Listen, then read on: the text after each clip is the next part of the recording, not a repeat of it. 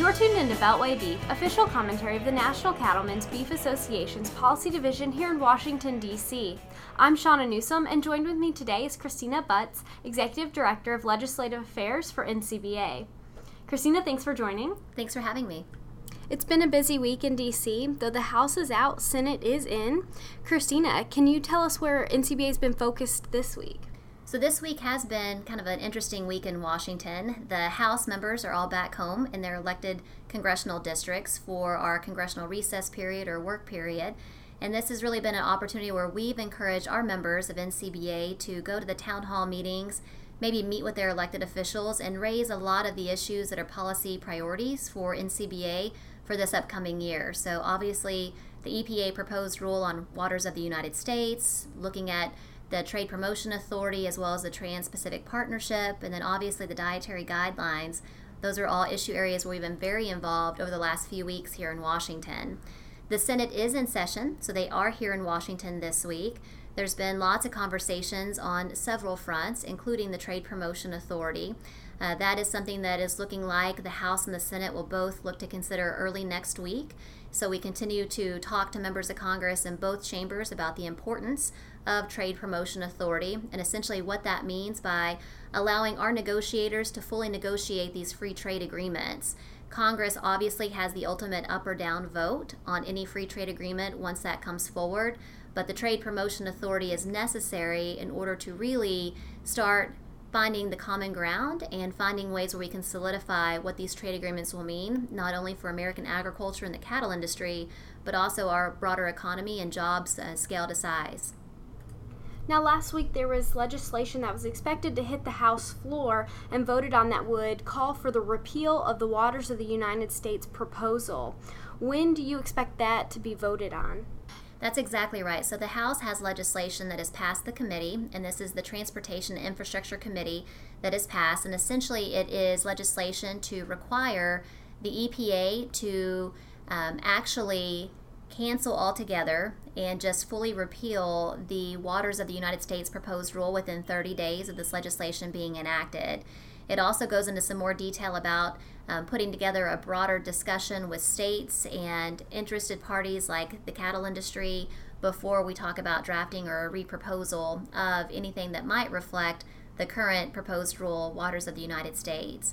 So the House did actually pass the rule to consider that legislation last week, but unfortunately time ran out, so they didn't get to vote on the actual bill itself.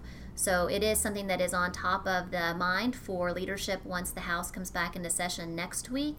So we do expect a vote and a positive vote on Waters of the United States and Congressman Schuster and his bill early next week when the House returns. And of course, one of the top priorities for NCBA is the 2015 Dietary Guidelines for Americans, which the deadline for public comments is this Friday on May 8th. That's exactly right. So midnight, so 11:59 Eastern Standard Time is the deadline on this Friday, May the 8th, for comments to be submitted to both agencies, the Department of Agriculture and the Health and Human Services Agency. Obviously, NCBA has been very engaged in dietary guidelines. For those of you listening that have submitted comments, we want to say thank you. For those of you that might still be looking to submit comments, you can go to NCBA's website, which is beefusa.org, and you can submit comments that we've already pre-written.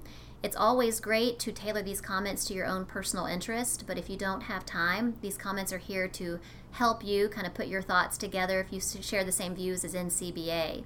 You can also go directly to the government's website, which is dietaryguidelines.gov, and submit your comments through that portal as well. So NCBA, we're finalizing our comments. We've shared those with our state affiliates. We've also shared them with our producers looking for some feedback, and we'll be submitting those comments. But obviously our three biggest concerns continue to be that the advisory committee removed lean meats from its overall statement of what a healthy dietary pattern is. This is actually contradictory of the 2010 dietary guidelines, as well as some strong evidence that was considered in the 2015 Dietary Guidelines Committee process. The committee also went outside of their scope and made recommendations on topics like sustainability. So our comments weigh in very heavily on that front about making sure that these guidelines are really focused on nutrition and science from a health outcomes perspective.